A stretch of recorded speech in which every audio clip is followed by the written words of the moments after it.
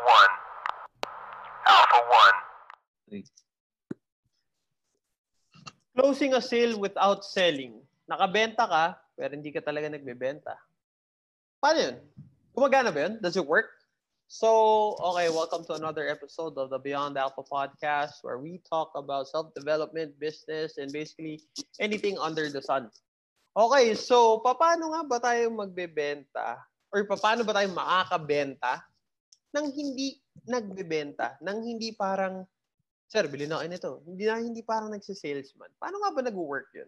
And sa ating mga may business or sa ating mga nagbebenta online, okay ba yun? Is it a good strategy, good method? Okay, so to touch on this subject, sino ba bang kasama ko? Kapsad nyo na yan. As always, I'm here with my partner, Brian. Right, paano nga ba tayo makakabenta nang hindi nagbebenta? Yes. Hi guys. So a good reference material dito sa topic natin. If you search for yung best car salesman, simple lang yung sinabi niyang formula doon sa success niya. Be the person who they like and give them a reasonable price. Ganun lang. So paano ka magiging likable? Reasonable price, syempre relative yan eh. Pero yung likability, paano kayong magiging likable doon sa clients or customers mo? Good or a simple sagot doon, simple answer doon is be on their side. Ano ibig sabihin? Prioritize mo yung interest nila. Yun yung hindi mo, pag nagbebenta ka kasi, ang normal tendency is to push what's the product or service that would give you more income eh. Pero yung sinasabi na selling without closing a sale without selling is kailangan you give value eh. Ano yung giving value?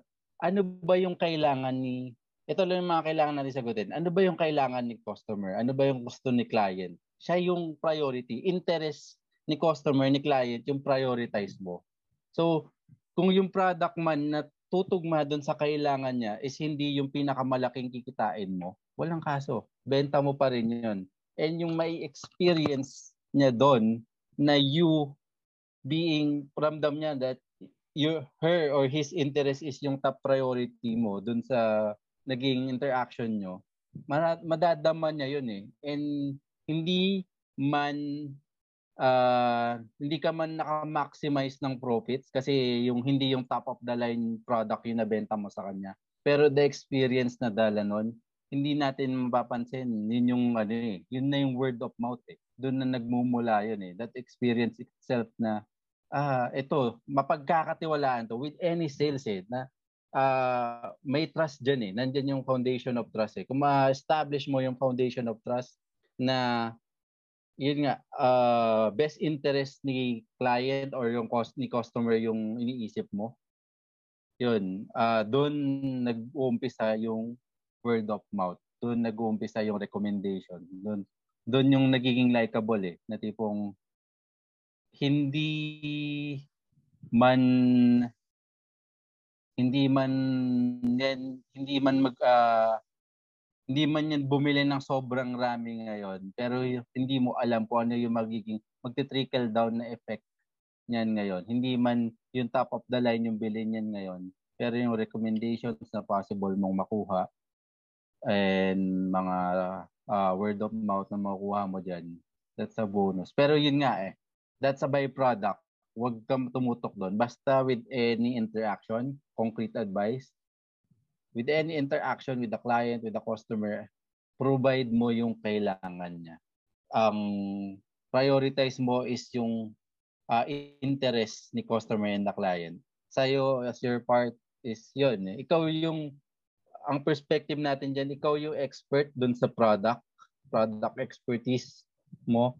So, based on the client's needs and wants, ano yung best suited na product for that? Hindi yung the right question is what's the best suited product or service that would be the answer for the needs or wants ni client. Hindi yung ano yung mabebenta ko sa kanya na pinakamalaking kikitain ko.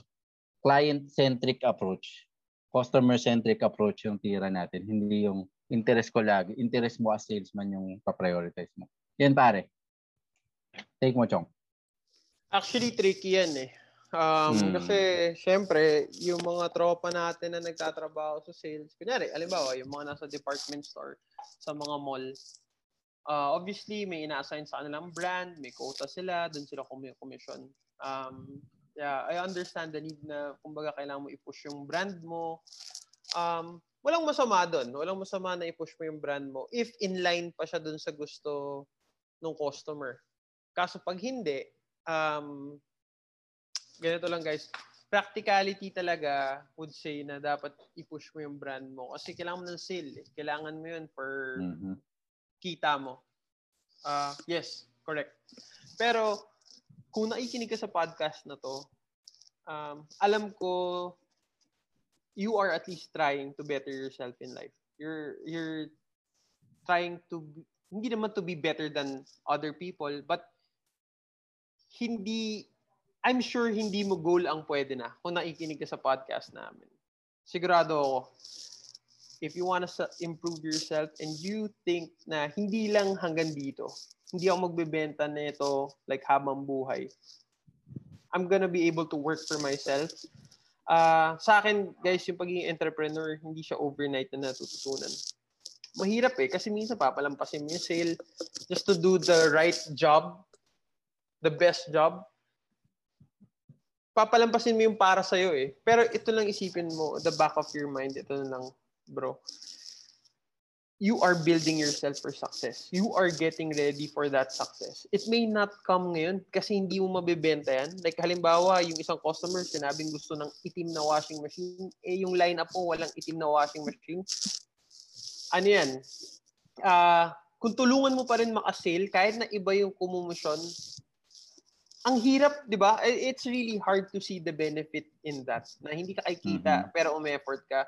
Pero guys, believe me, if you do the best job, especially in sales, magagamit mo yan. Magagamit mo yan.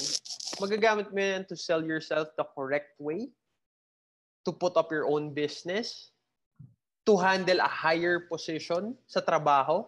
Kasi, ito lang, yung mga managers nyo, etc., dinidisyan, wala namang ginagawa yung mga nasa opisina lang yan. Kasi they are paid to think in a different setting. Diba? Ang trabaho nila, iba. Iba yung iniintindi nila. And if niready mo yung sarili mo not to think of yourself alone, yung i-benefit mo, it may not be put into numbers agad yung resulta, pero you are developing yourself to be somebody na like thinks in a bigger scale, looks at things from a bigger lens. Pagka ganun na-develop natin ugali, anong i-benefit natin doon? First of all, mas makakita tayo ng opportunity. Yun, number 1.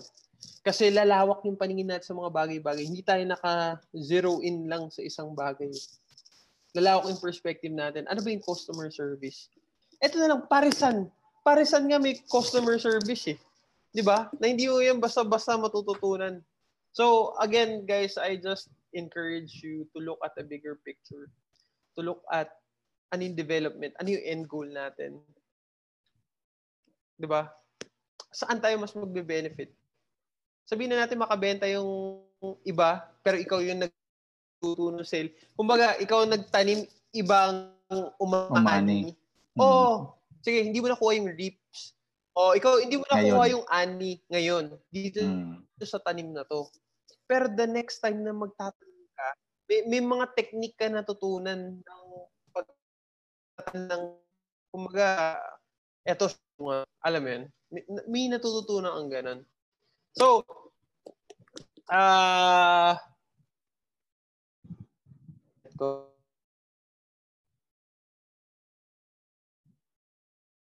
ayun.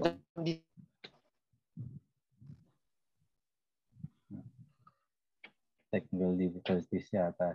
So, yun guys. Pero anyway, kung naputol-putol ako, Bright, tapusin mo na. Yun na yung point ko. Yun na yung point ko. Yun. Ikaw na mag-send off sa kanila, bro. Yun guys, na-share naman ni JP ng yung point niya.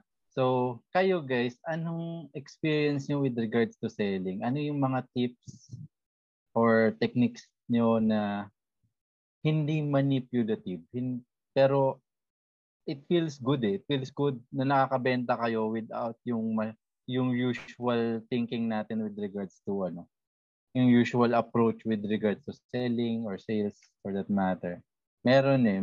For more or less, meron kayong alam na share natin, drop natin sa comments para matutunan din natin lahat. So yun, socials, podcast directories, and YouTube channel, nandiyan na sa overlay natin. Then website www.imbeyondalpha.com. That's it guys. Thank you and see you next episode.